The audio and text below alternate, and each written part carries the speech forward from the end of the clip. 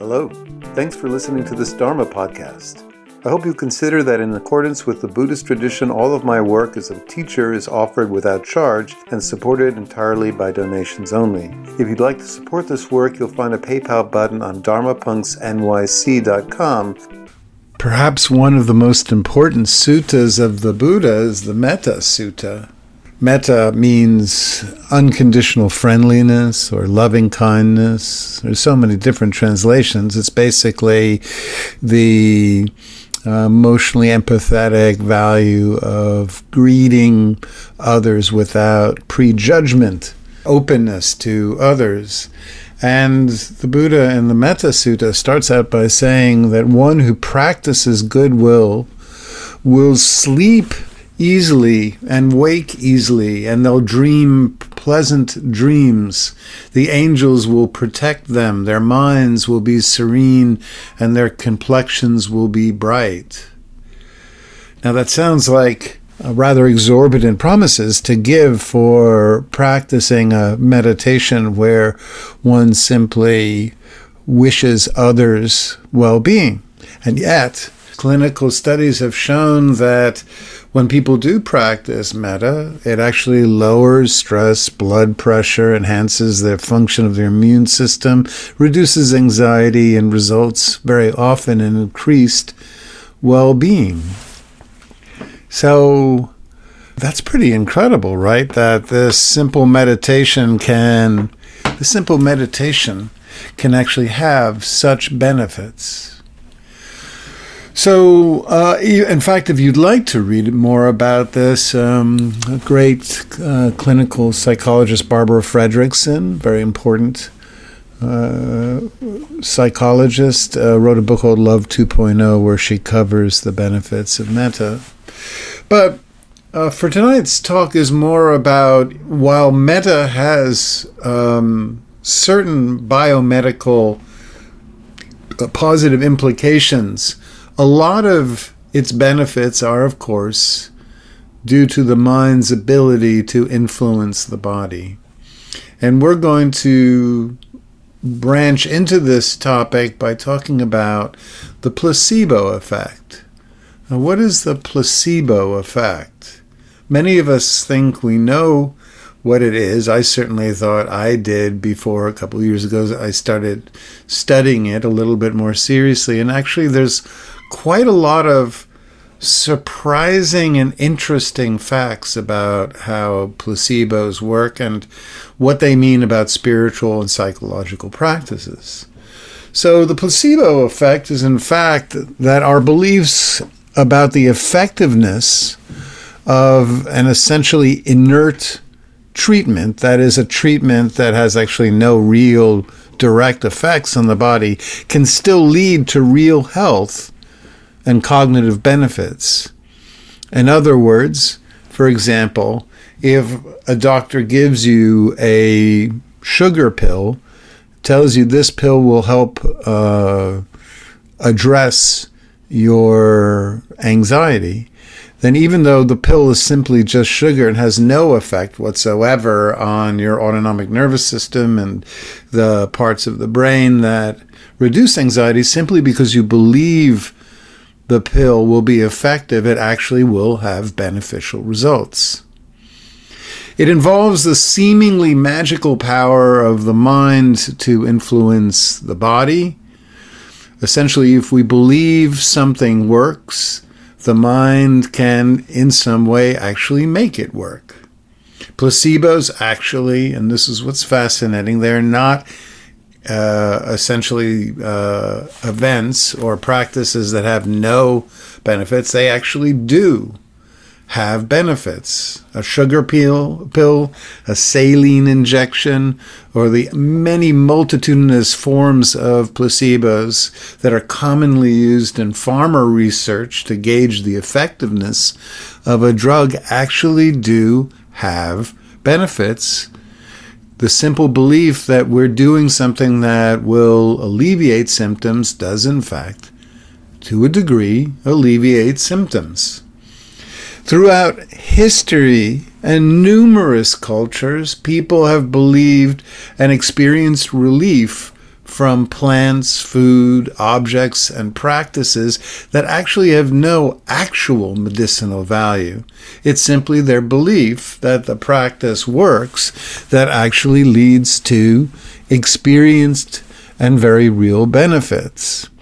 There's a reason why people have for years gone back and repurchased what we consider to be snake oil or other essentially what we might call fake or bogus treatments.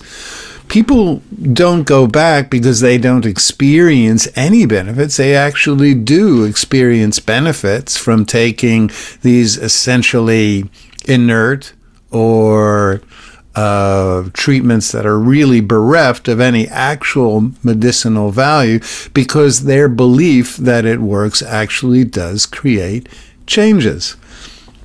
Placebos work on symptoms modulated by the brain. Placebos work especially well for depression, pain, as in analgesics, stress-related ailments, anxiety. They also can work on Parkinson's, irritable bowel syndrome, and many other diseases. Placebos don't work as well with many primarily physical ailments. A placebo will not shrink someone's tumor, and it will not cure MS and so forth. However, they're especially, again, effective. So effective, in fact, that many antidepressants, migraine medications, and other treatments struggle to be more effective than placebo treatments. And we'll actually talk about a wonderful case where placebos always outpace the effectivity of actual medical treatments. Marked relief for those with IBS, improved respiration for those with asthma, and as we'll see, it's even effective for Parkinson's disease. People given placebos for depression showed the exact same PET scan changes as those who were given actual antidepressants, and their serotonin levels climbed. People who were in a sleep clinic who struggled to sleep 4 or 5 hours but were told that they slept 8 hours actually performed as if they did in fact sleep 8 hours, simply because they believed that they had had a restful night of sleep. Parkinson's, with people with Parkinson's disease, they did this amazing study. They put a whole group of patients essentially anesthetized, and when they woke up, they told one group that they had had brain surgery to address their Parkinson's, when in fact they hadn't. The second group actually did have brain surgery, but they were told they didn't. They were told, in their case, they couldn't have the surgery. It turns out that the group that were told they did have surgery but in fact didn't actually outperformed the patients that actually did have the surgery. So in that case, the placebo well outpaced in effectivity the actual medical treatment. There's lots of studies that show that, for example, people given 2 placebos will have more effect than people given 1 placebo pill.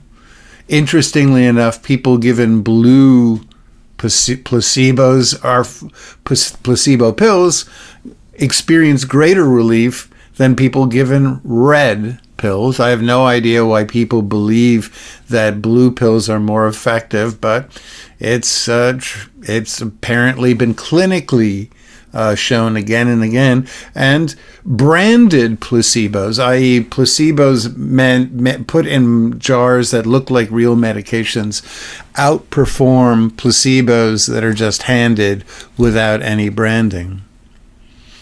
There's lots of examples of placebo effects outside of medical treatment.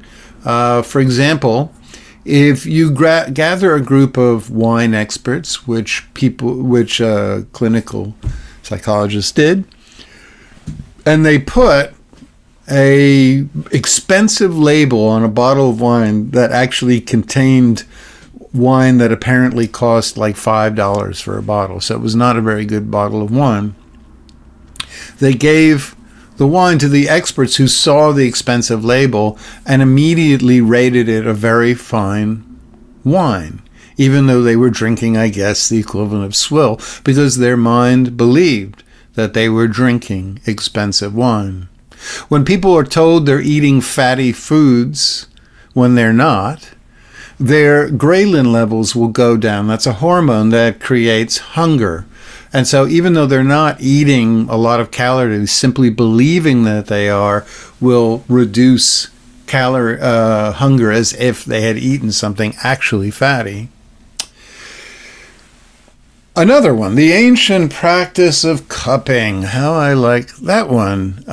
Heated cups are placed upside down on someone's back, and then the air inside the cup cools, which creates a vacuum, of course, and then the blood vessels expand, and then the skin rises up into the cup and reddens. Now, this treatment has very limited actual biomedical properties.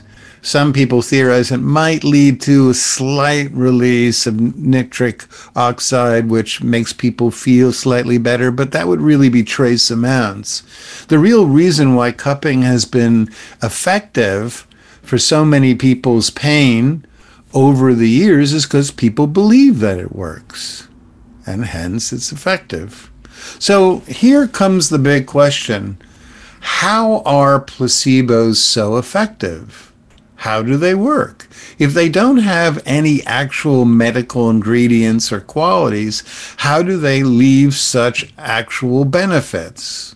Well, the first is that a huge part of our perception of the world is shaped by our expectations. We experience what we expect to experience. In other words, our prior beliefs influence deeply what we actually experience.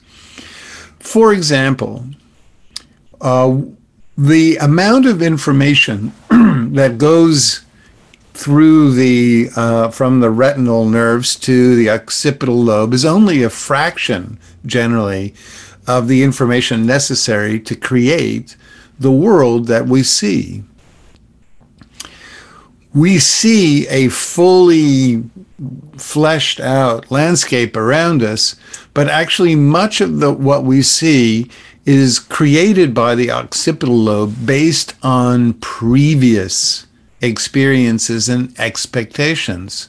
So if you want to surprise yourself, sometimes walk into a space that you think you know very well, really stare at some area of the room, and you'll very often see that the image that you had of it will change. You'll suddenly see something that wasn't there previously is now there, or something you expected to be there is gone, and the occipital lobe will now have to revise the image it created of the room or the arena in which you've entered.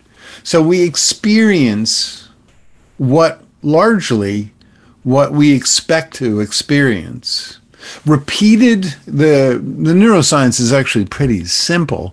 Repeated prior experiences create durable synaptic connections. So between the neurons, obviously, the more neurons that fire together, wire together, the more we have an experience, the more it gets wired. And then subsequently, when something in that network is lit, those neurons light up and fire, and they create expectations of what we perceive.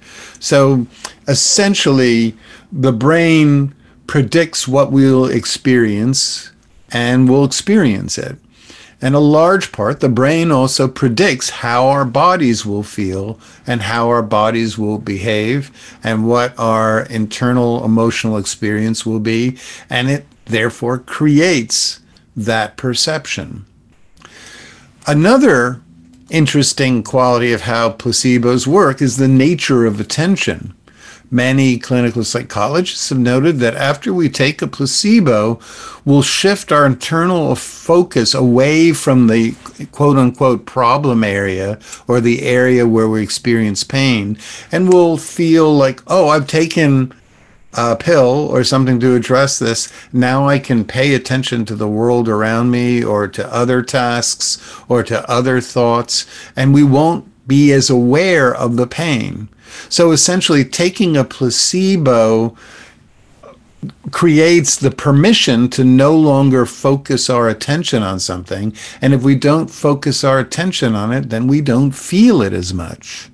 So if I give you a sugar pill and say, this is a wonderful analgesic, you won't feel the pain in your back anymore. You believe, oh, I've taken an analgesic for the pain in my back. That will set your attention from your cingulate free to look around, pay attention to the TV or your phone or whatever you're looking at, and you won't feel the same degree of pain. And thus you'll conclude that the pill actually worked.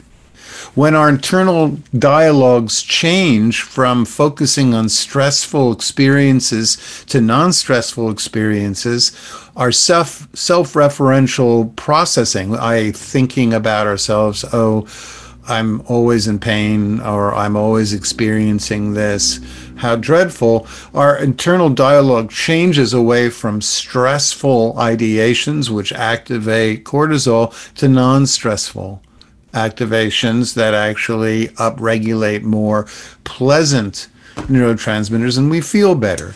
So taking a placebo switches our attention from the problem and from stressful thinking, and that has real benefits. Finally, being given a placebo by someone that we believe is a doctor, someone who we believe is empathetic, who cares about us, stimulates the dorsal anterior cingulate cortex, the part of the brain that monitors our social connections. That in turn upregulates endorphins and serotonin, so we actually feel better. So, in other words, there are real reasons why placebos work. The belief that we're taking or doing something that benefits our health actually will reduce pain and will lead to health benefits. Placebos work better if they are accompanied by a group of cues.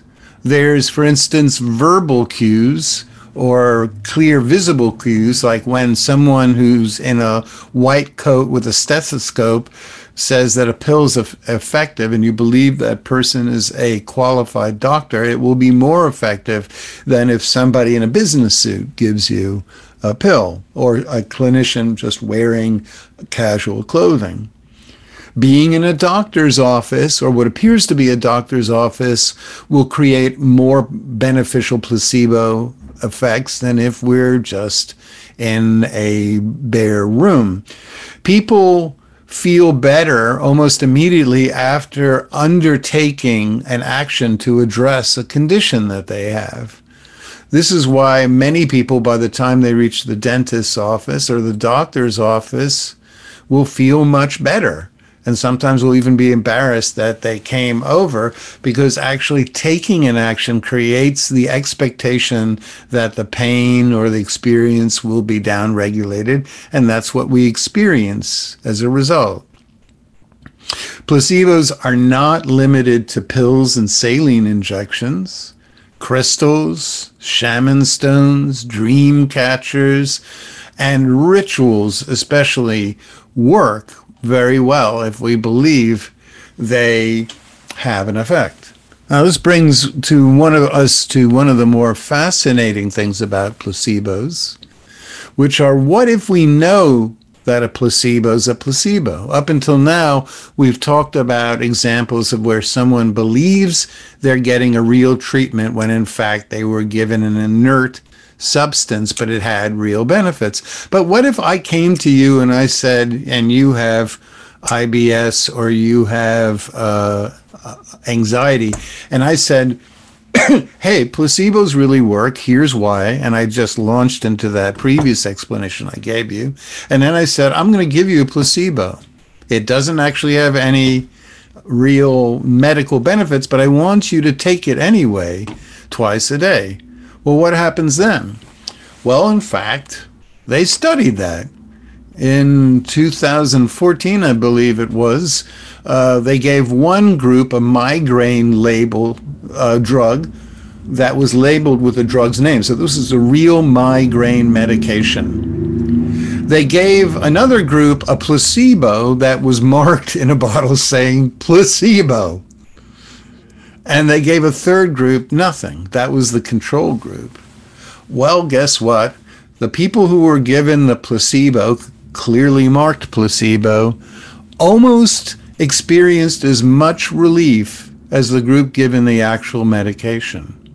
So even though they knew it was a placebo, it was effective nonetheless.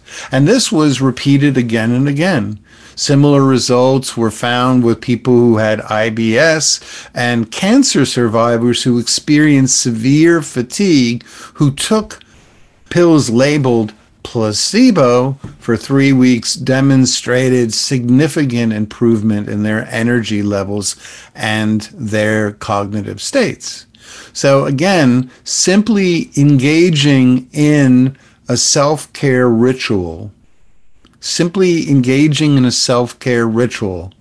whether it's taking a pill or a saline injection or other ritual behaviors, reaps real benefits.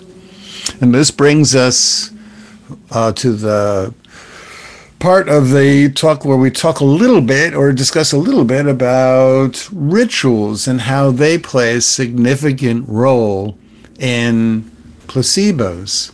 Placebo studies have been done by a wonderful psychologist, Ted Kaptchuk, who's at Harvard, and also a clinician at Beth Israel. And he's studied, in fact, that's been pretty much the bulk of his work is revolved around placebos. He wrote a paper called Placebo Studies and Ritual Theory, where he compares Navajo healing ceremonies with contemporary biomedical treatments. He starts out in the paper by talking about Navajo healing ceremonies, which include chants and retell myths and dramas, involve sand paintings and a medicine man who does a dance and then would touch the feet of a sand painting and then touch the feet of a patient. And that was it. That's the ceremony. The medicine man, after a myth is repeated, there's some chanting, the medicine man touches the sand painting and then touches the patient. And one would think, wow, this would be an amazing experience to witness, but one wouldn't necessarily expect there to be much medical benefits. Surprise! Patients invariably demonstrate real improvements that can be measured by Western clinicians who take blood pressure checks and blood work and stuff like that. So the ritual, not the sugar pills or the saline injections or whatever, but simply being in a ritual can lead to real benefits. Rituals, according to Kaptchuk, in Western medicine, he writes, infuses procedures with charged symbolic power. Despite our scientific ethos, our biomedical industry goes beyond the sheer technological expertise and retains the aspects of these early healing rituals. Western medicine evokes the awe and inspiration of touching the ultimate sources of agency, as does healing rituals. Benedetti and colleagues said that they believe that it's the ritual of Western treatments that are often the most significant component of treatments, not the actual medicines or procedures involved. It's simply the rituals that people go through, going into the doctor's office, being told that, being given a diagnosis, being paid attention to, having,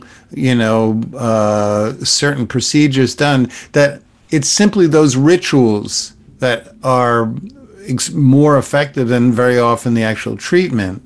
And there was some clear examples of this they found. If you have a patient that after an operation is being treated with analgesics, such as tramadol and buprenorphine and other opiates, they'll be far less effective, in fact, hardly effective at all, if the patient doesn't see them actually being administered.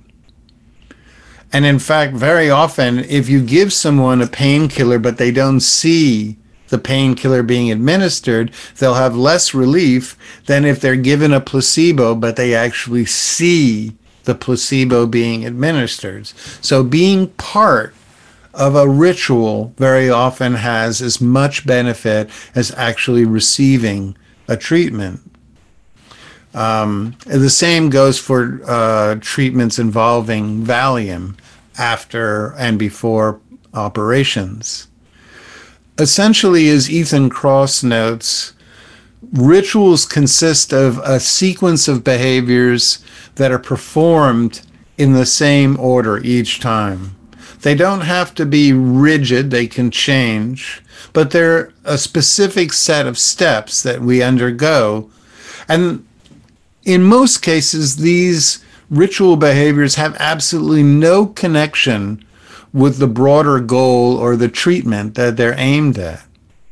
It's simply the ritual behaviors take so much of our attention and working memory to carry out the tasks that they reduce the anxiety of worry and self-oriented thought. We're actually now paying attention to the ritual, and we actually start to feel relief. So an example would be if I had a pain in my belly from eating food. If I had a ritual where I hopped 3 times on my left leg and windmilled my arms and said "Ula, ula, ula," if I did that and I actually believed that that ritual would work, or told myself it would work, it actually would start to have benefits, because simply doing those tasks would provide a sense of order, they give a sense of meaning, and they would transcend my self-fixated, self-referential processing and my fixation on the pain itself. I'd actually open my awareness to other sensations and other opportunities. So how can we perform rituals for ourselves? And I'll close with Kapchuk, the guy who studies rituals and placebos, and he says, engaging in the rituals of healthy living, eating right, exercising, yoga, quality social connections, and meditation provides the key ingredients not only for real health benefits, but for placebo effects. And it's because we believe these activities will work that they become even more beneficial for us. So to cap it off, we're now going to go back all the way back to where we started with the metta meditation, which, as we saw from the beginning, had such real benefits in blood pressure, immune system, well-being, and reducing anxiety. And we're actually going to practice it and reap the benefits of the placebo effect. So thanks for listening to this talk. I hope that it was interesting in some way. If not, I'll try to come up with an interesting talk next week. And what I'd like to request is find a really comfortable seated position. And while you do so, I'll just take this moment to remind you that if you would like to support my work, which is entirely supported by donations. I don't charge for anything I do, the counseling or the talks. You can always support me as a Buddhist pastor through Venmo, which is Dharma Punks with an X, NYC. So thanks for that. And now let's, in our comfortable seated position, let's close our eyes or look down at the ground before us, or look into space without focusing on any specific object around you.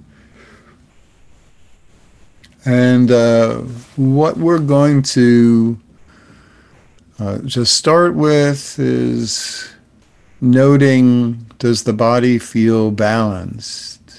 If the body is balanced, meaning no leaning forward or back to one side or another. If the body is well balanced, then there's very little effort that goes into our practice, and as well, there's very little stress. If the body isn't balanced upright, then what happens is we have to put effort and stress and use muscles to keep ourselves upright. So simply finding where is that sweet spot where I don't have to put any energy into sitting. And of course, if you're choosing to lie down, that's fine. Balance then is about allowing your body to make complete and even contact with the floor, really releasing into the felt support of the floor beneath you.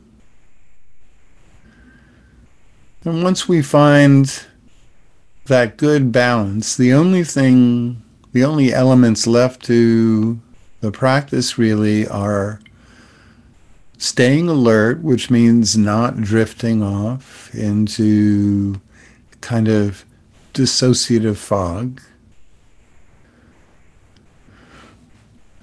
but also constantly taking the time to relax and release any felt tension or tightness in the body. So once balance is achieved, we're just staying alert to, are we relaxed? Is there any way we can continue to cultivate ease in the body?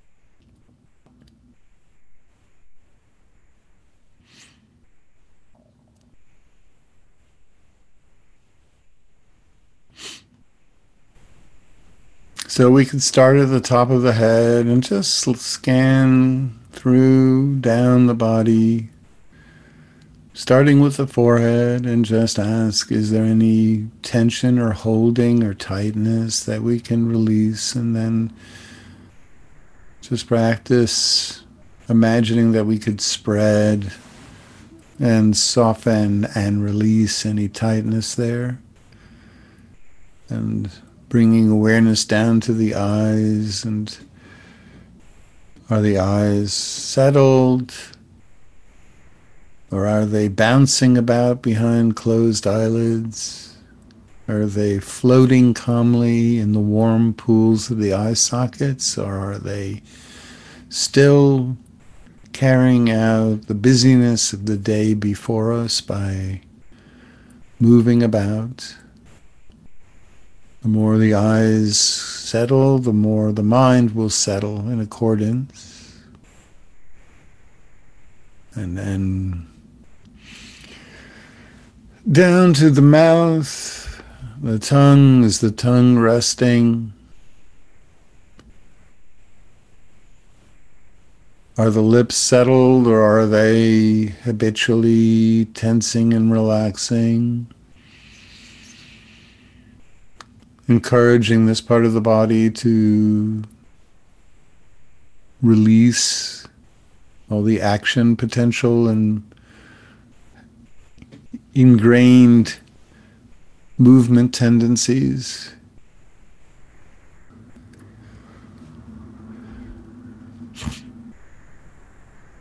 Down to the neck. Are the neck muscles relaxed? Are we habitually tightening the neck or swallowing excessively?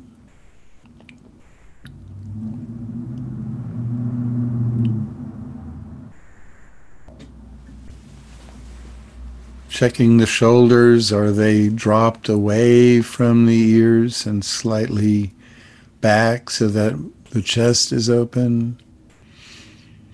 Giving a lot of room for the expression of respiration in the chest cavity, the expansion and release of inhalation and exhalation.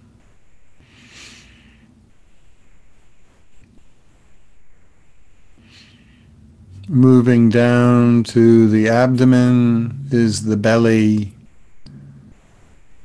fully released, or is it held chronically taut, contracted? The expression of chronic stress and anxiety that needlessly rigidly contracted abdominal muscles, and so on and so forth, moving through the body, looking for signs of movement, needless or otherwise, the residual artifacts of a busy life playing out in the body when we want to come to a complete stop. Just with compassion and kindness and the spirit of self-care, just find those areas that are still playing out the busyness of the day before, the times before we come to a rest, and just remind each area that this is our time to land fully in our life, in our body, in this moment, that there's nothing to do, there's nowhere to go, there's nothing to achieve in this moment. There's nothing to uphold. This is just the time where we come to a full rest and really appreciate the actual sensations that are keeping us alive. The body breathing in and out, in and out.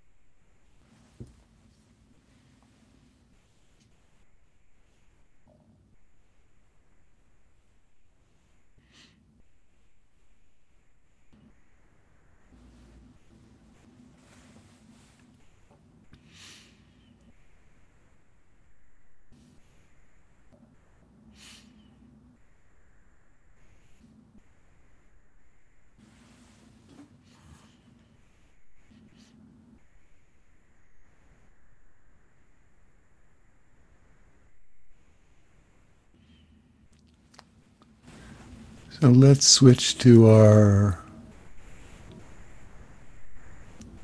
metta practice that we spoke of earlier. And just for a way to begin, bring to mind someone who you admire, someone who in some way has played a beneficial role in your life, if that's possible, or simply someone whose actions you respect. And just visualize them.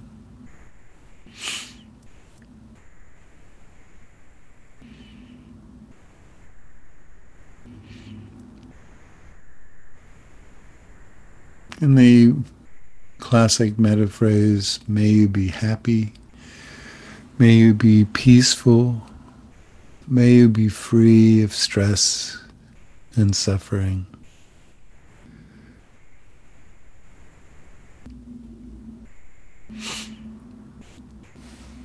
Happy, peaceful,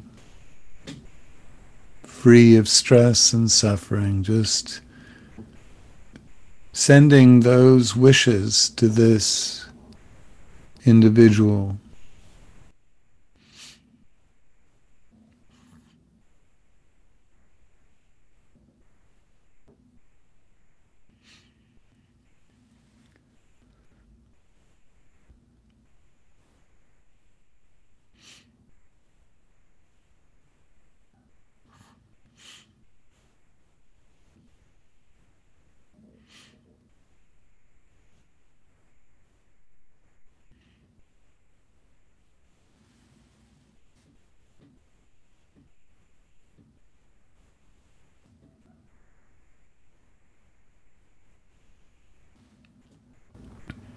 Bringing to mind either the image or name of someone that you deeply care about, a being that you care about,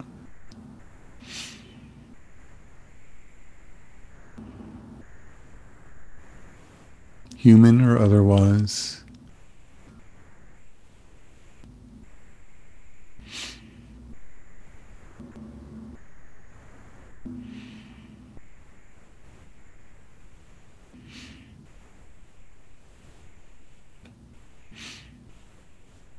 Again, may you be happy and peaceful and free of stress and suffering.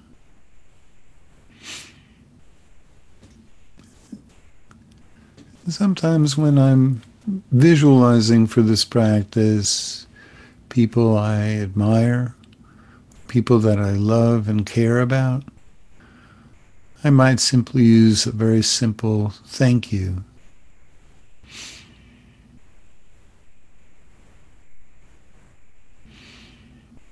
Or I love you, keep going. Whatever phrase evokes an intention of goodwill and kindness towards a figure, use that phrase.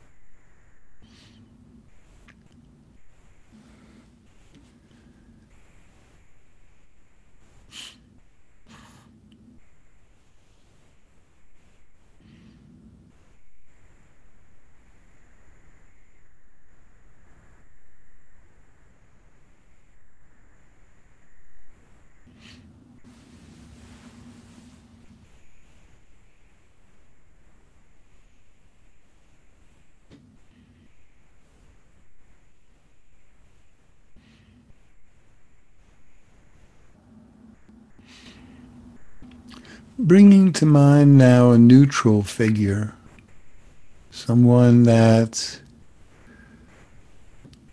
evokes neither positive nor negative affects, someone generally that we don't know, someone that we might see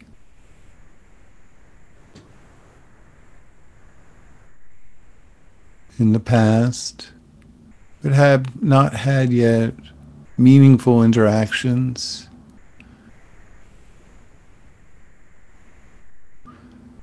For the purposes of practicing and experiencing kindness and compassion for those we don't even know. Bringing to mind a figure or a name, some kind of image. May you be happy, peaceful, free of stress and suffering.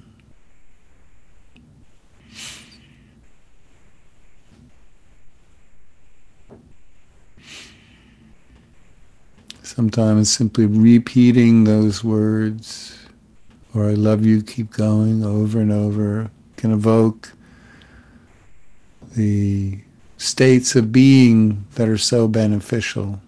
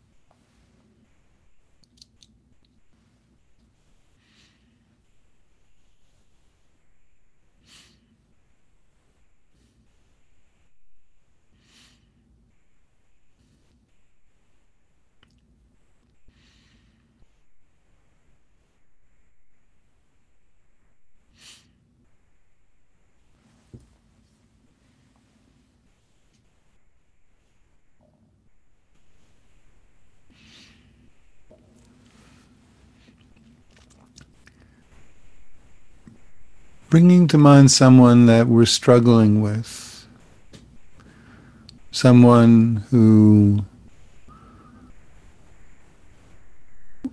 is associated with frustration, difficulty, disappointment.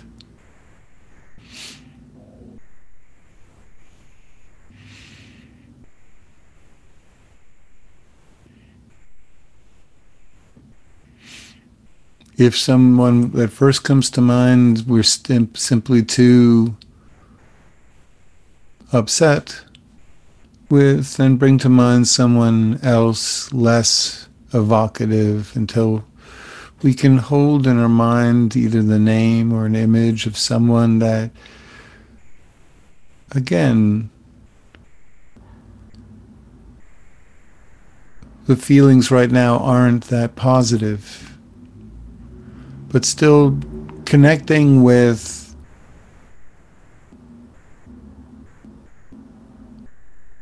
the parts of this person that are either suffering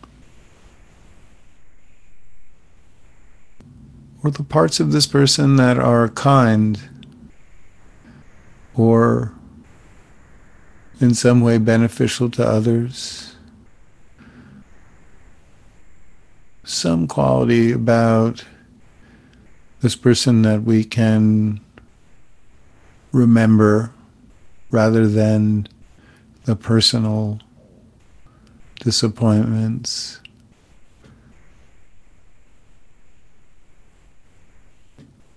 May you be happy, peaceful,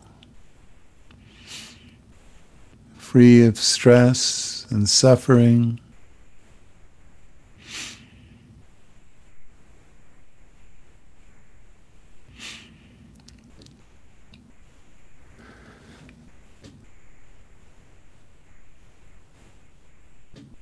Relaxing the body, the belly, the shoulders.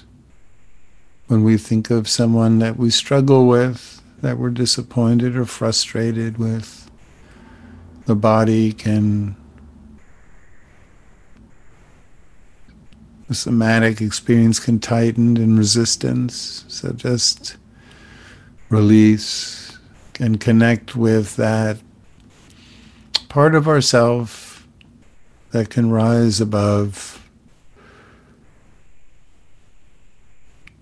the ingrained resentments, taking, and just wishing this person well.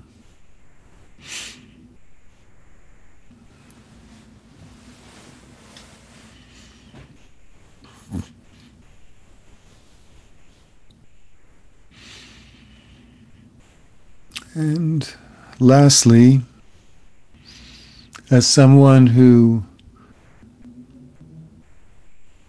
takes the time to wish others well, others, even people that we're struggling with, now bring to mind an image of yourself, either as you would appear today in a mirror, or as you might have looked at an earlier stage of your life when you most needed kindness and compassion.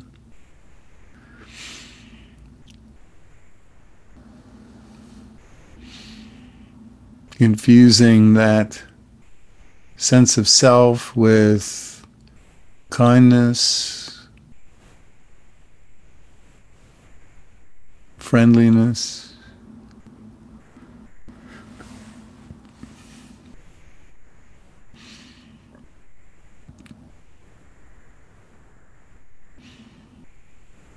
And simply addressing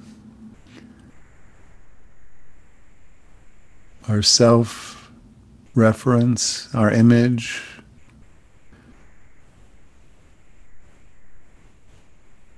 May you be happy, peaceful, live without stress and suffering.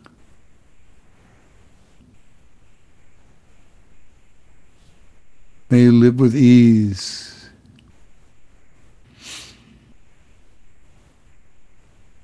Or simply, I love you, keep going.